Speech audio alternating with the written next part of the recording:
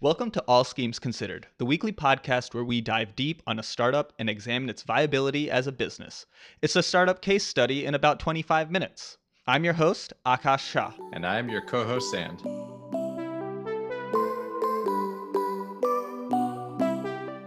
We're talking about QuestDB today. They're a member of the Y Combinator Summer 2020 cohort, and they've raised $2.5 million in total. QuestDB is the fastest open source time series database. I don't know what that means. Zand, can you tell me what that means? Yeah, so this is a very niche thing we're talking about. And I'll back up a bit just to explain the concept. So databases, everyone probably has a bit of familiarity with, and it's just a thing where you store data for software companies, for any company really.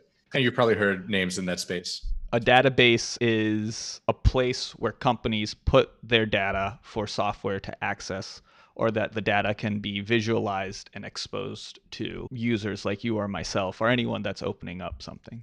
Right. So the easiest way to think about this traditionally is databases are row and column based. So the easiest way to think about this is Microsoft Excel. If you can visualize in your mind a spreadsheet, then you have an idea at a very high level of just what the vast majority of software databases are, which is a way to, it's basically a billion record Excel spreadsheet. Normally that's fine, right? Traditional database usage in most companies, you insert things very slowly into it. Maybe you have a couple sales a day or a couple calls a day. At most, you're inserting 2, 3, 4,000 rows a day, something like that. Where this begins to break down and where you see a lot of development over the last 10 years is with the rise of big data, you're starting to need, all of a sudden from 4,000 rows a day, you're ingesting millions or billions of data points. And traditional databases simply weren't made with that use case in mind. A lot of traditional databases, it's much more important for the data to be super consistent. So they do a lot of verifying, they do a lot of checking. They aren't optimized for really high level of row insertion. And that's where you start to hit problems. Right. So older databases, the stuff that has existed for 40 or 50 years, they aren't built for the amount of data that is being created nowadays. The sheer volume of information that companies can collect and have, the databases that they use right now aren't really made for that. It's kind of like they're trying to write a novel in the Apple Notes app. Right. That's exactly right. And you even see this in the evolution of the way that people conceive of databases. 15 years ago, it was already starting to shift, but the common wisdom for a database was get the biggest machine you can possibly find, the most memory and the most hard drive space. And that's what you got. That's your database. But now we're at the point where the data you have might need to be on 10, 15, 20, 30, even 40 different machines because it's just too much data for any one computer to handle. Does that make sense? So ever since the rise of the internet and the rise of big data, we've seen databases struggle to handle the enormous amount of data that's being generated. Has there been any changes in the past 2 decades, so since 2000, since the rise of Google and Amazon, that's kind of helped engineers manage gigantic, enormous amounts of data? Yeah, absolutely. And the way this happened is you start to see databases specialize, right? Think of it a bit like a car, right? You had the Model T, you didn't have trucks or you didn't have sports cars, you didn't have hatchbacks. But as the needs of the consumer changed, cars started to specialize. And that's what we're seeing with databases. Now you have your trucks, they're slow, but they carry a lot of data. You have your sports cars, these kinds of things. What we're talking about here specifically, time series databases, is kind of a truck that's also a sports car. And this is in the past, I'd say 5 years, something that a lot of different companies have been trying to solve. So until now, people kind of were able to get by with either a truck that could handle large amounts of information, but not necessarily accelerate and move very quickly, or they could handle a sports car that could handle a smaller amount of information, but could analyze your data very quickly. But since big data has gotten even bigger and people are pushing the limits of what they can do, there's become a need for something that can handle a large volume of data very quickly. So like a sports truck A high performance truck, so to speak. Yeah, yeah, that's exactly right. What a lot of these companies are doing is they're going to developers, and it's like going to the dealership and being like, hey, I need a truck that also goes 0 to 60 in 3 seconds. And it's like, oh boy, that's a tall order. So, who does this provide challenges for? So this will provide challenges for anyone who wants to do any kind of ad hoc or real-time analysis on data. So what happens with traditional databases is you can kind of scale them out to do this, but it takes forever. You want to run a query, it might take 10, 15, 20 minutes. What you really want is kind of the same feel you get from an Excel spreadsheet, right? I want to know what rows match this filter, and boom, I got the data that I want right away. And that's something that until recently, it was pretty hard to do with any traditional database stack. What you're seeing is an attempt to solve that from developers, is an attempt to do what we call time series data analysis. And the reason for that is a lot of this big data that we're analyzing now, they're events that happen in a moment in time. So when I say time series, you could think of things like the price of a certain stock ticker at a certain moment in time. These are pieces of data that are anchored to a specific point in time. And as you can imagine, stock prices, they fluctuate. So, there can be a lot of data, it's related to time, and analyzing a lot of data related to time can be very difficult. And people need this now. Financial companies need this now. Enterprise analytics companies want this now. Internet of Things companies want this now. Right. Thank you for that TED talk on databases, and it was very informative. Let's bring this back to QuestDB. So QuestDB explicitly claims to be the fastest time series database. Does that mean that they're claiming to be the fastest database for this sort of specialized data, which is tied to times and can come in so frequently, where the data comes in so frequently and it's so large? So, first off, everybody makes that claim, right? You look at Influx, you look at Timescale, you look at Elastic, everybody says, hey, we're the fast, scalable time series database. But fast isn't always enough. With a lot of these databases, what you find is you have to make some sort of compromise in some aspect to achieve that quickness, right? For InfluxDB, it doesn't handle textual analysis very well. For Elasticsearch, you kind of have to summarize or aggregate data historically to make it fast enough to get what you need. So there's a lot of legwork that happens when you select these databases, depending on your data set and what need you have, like what kind of data you have. And I think QuestDB's kind of pitch is performance without compromise. It's like, hey, you don't need to worry about this. You don't have to do any weird tricks. We just give you the data and you can query on it really fast. Performance without compromise. That is a claim. That's a strong claim. Well, my word's not theirs, but if they want to use it, they can let me know. Given your understanding of databases like this, do you think it's technically possible? Like, do you think something like this can be implemented? Their demo is certainly very impressive, but in these kind of database things, I always bring a healthy skepticism. And you almost have to bring a skepticism when it comes to evaluating core software products that's business critical, like databases. Because committing to something that has a huge cost on working with, committing to something that doesn't deliver, when you're evaluating this sort of business critical software, no one gets fired for buying from Amazon. You do Right. get fired if you make a call on a new company and it doesn't pan out. It's a known known Yeah. versus known unknown. So QuestDB does have to deal with initial hesitation. But that's part of any enterprise software sale, and Mhm. they'll build that expertise, hopefully. Yeah, this actually explains kind of the business model of this kind of open source sale. So typically in a business sale, what happens is it's top down from the business side. And what happens is the business side of things, some like a product manager or an executive gets sold in a specific technology, and then it's given to a team to implement. What you see here, and in a lot of these kinds of very like specialized or niche software stacks, is you sell from the bottom up. So what you do is you're like, hey, I'm going to open source this. And open source means I'm providing this to you. You can edit it, you can modify it, you can use it for free, no problems.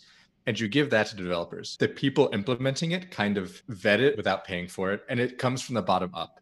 So you'll get these small teams or these small startups who will take on this kind of high risk, unproven software stack. They say, "Hey, this is great. We're using it. It's fantastic." And then they convince executives to buy consulting or hosting or some other kind of ancillary or consulting service from the company that's open sourced their product. It's a very confident gamble, right? What you're saying is, my product is so good, I'm going to let you use it for free forever because I know you'll come back and pay for my expertise afterwards.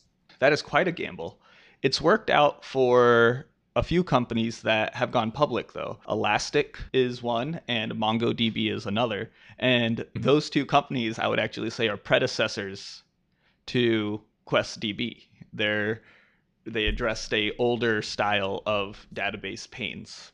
Yeah, and Mongo is really not the first, but certainly one of the first wave of databases that tried to address this, right? So being open source is a function of their distribution model and their go-to-market movement. By Mhm. being open source, QuestDB can tap into research and development efforts that engineers do regularly to experiment with new technologies that could give their company an edge. It allows QuestDB to build the community and the documentation that every very technical software product inevitably needs to have so that it's easy to work with and easy to use. And if a company needs to hire someone to manage QuestDB for them, they'll be able to do that. Open source is a way for QuestDB to get all of these things. That's what editing's for. How does go to market movement with an open source platform or database look, though? It's pretty much kind of how you just laid it out there. You kind of use the open source aspect of it, the free aspect of it, to bootstrap a lot of things that you would otherwise need to go to market. So community, documentation, QA. I mean, a lot of these databases start out as alpha or beta things that get shared around in the community. People iterate on them because they scratch an itch, and then you get a better product incrementally, so to speak. I'm less interested in the open source aspect of it, though, as the selling to developers aspect. That's something I was initially very negative on, even just a few months ago. I would see these different companies, Gatsby, Elastic, Bongo, and I would say, why are they getting millions of dollars in VC funding? What developer is buying these products? But actually, it's an amazing, if you think about it the opposite way, developers are some of the hardest people to sell. Historically, I found that that segment can be a bit resistant to being sold to. But when a product really has perfect fit for a problem, you see amazingly short sales cycles. You see amazing loyalty from these developers because it really scratches and solves an itch. A great example of this, they're not open source, but they use this model, is Datadog. Datadog is like task manager for a fleet of computers instead of just your own computer. Yeah. And the loyalty, and I don't know if they're public. Datadog went public last year and they are doing very, very well. Yeah, and same for Elastic. The loyalty you gain from a developer by creating a product that specifically scratches their itch is immense. And it's kind of an untapped market in terms of people who have typically been resistant to being sold to before or kind of have a cold shoulder towards traditional sales, right? So I think it's actually, I've kind of come around full circle, 180, I should say, on the idea that this kind of model isn't viable. In fact, it turns out it's pretty viable. It's viable as long as you can win hearts and minds of developers. If you can demonstrate that our solution is the best solution for the problem you're having, developers will use you.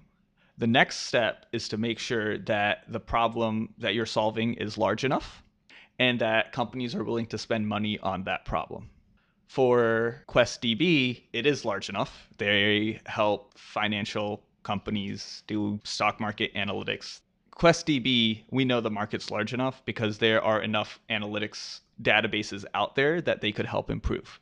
And there are companies that make money solely off of how good their analytics are. So we know that the problem space is big, and we know that companies are willing to spend on solving this problem space. What sort of managed services could QuestDB have, or what could QuestDB build additional products that would allow them to monetize their open source work? So you get kind of two forms of monetization here, typically. You've got the consulting thing. So think of your Red Hat or something like that, where they're a Linux shop, they provide a Linux distribution for free. but the way they make their money is kind of consulting on how to use their product, how to deploy it. The other is, as you pointed out, managed hosting. So you give this open source thing to the development team. They're like, wow, this is amazing, but we're only a shop of 3 or 4 people. We don't have dedicated system administrators or DevOps. We really just want to write our application, send the data, and be able to use this database problem free. So what QuestDB or Mongo or what one of these kind of database companies will do is say, hey, you can deploy this and use it for free on your own stack if you have the people to work on it. If not, if you're a smaller shop, you just let us handle it. We'll manage it for you. We'll take backups. You just use the database and we'll charge a little bit of a premium on top of that. And then if you want to build anything super fancy, we can help you do that at a consulting rate. Right. That's exactly right. Okay, yeah. That makes sense. I believe in that. And the fact that there are companies that have grown into hundreds of millions of dollars off this exact problem case and with this exact business model demonstrates that, yeah, QuestDB could have a good future in front of it. I think one thing that we forgot to mention during our open source conversation is open source developer tools is like freemium for business tools. So when QuestDB is open source, it's like how Slack is free to use. Eventually, the people that use QuestDB or the people that use Slack get frustrated at the limitations of having to do everything themselves or having to deal with the free tier, and they start paying. And freemium has proven to be an incredible model to get businesses to adopt a product from the bottom up. Though top-down also works, as we've seen with Microsoft Teams. So it goes both ways. Yeah, and I think that works because Teams and Slack they're not heavily technical products, right? It's not something that you're saying, hey, implement this database. It's, hey, just use this slightly different software. I think the reason that QuestDB and these kinds of technical cells are so important to come bottom up is because the lift to implement them and to rip out what you already have is Herculean, really. Is that how you pronounce that? At me if you think I'm pronouncing it wrong. But they can't. You're not on the public digital space. That's right. It's so freeing. Yeah, and I think with something like QuestDB, right? The difficulty is you got to do not only what they're already doing better, but you have to do it better enough for them to consider switching, to overcome that inertia. And that's why I think the bottom up thing works, because you get huge pressure from the developers being like, hey, we'll save so much money in time and stress and labor and maybe infrastructure, whatever the kind of pain points are, if we take the time to migrate to this new infrastructure. Very cool. We've talked about the product. We've learned about the history of the industry of the product. We've talked about the sheer need for a product like this. And we've even discussed their go-to-market. Let's talk about whether or not it will be a good investment, or what's required for QuestDB to be a good investment. They've raised $2.3 million in a seed round, $2.5 million in total. For a 10x return on their investors, that means QuestDB needs to sell for $25 million.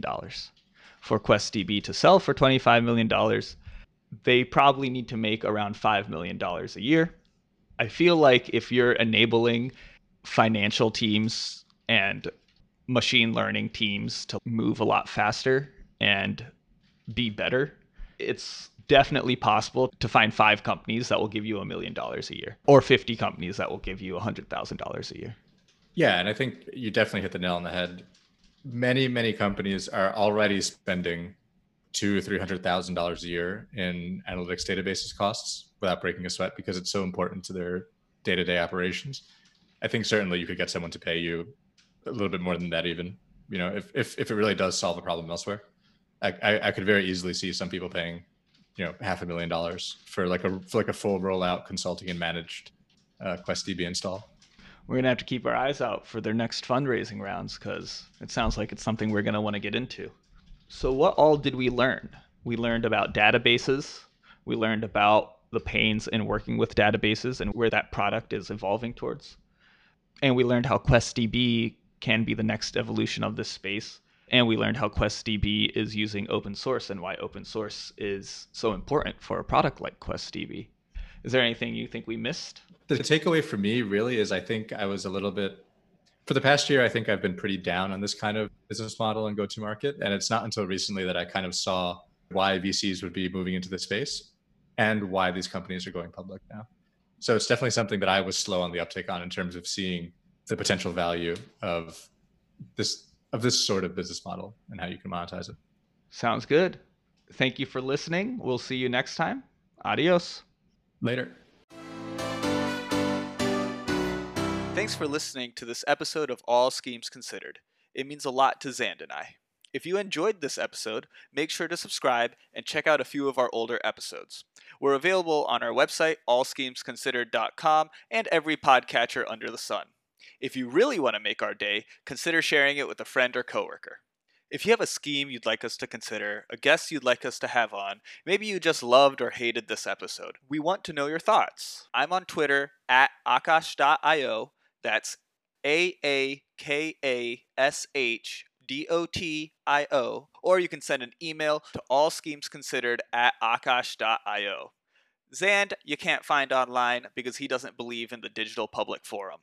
I'd like to thank our supporters for helping support All Schemes Considered. In particular, I'd like to thank Nikki Call, our very first supporter. If you'd like to support All Schemes Considered, you can start with the link in the description. At the very least, support us by not skipping past our sponsor messages. Thanks again, and keep scheming. See y'all next week.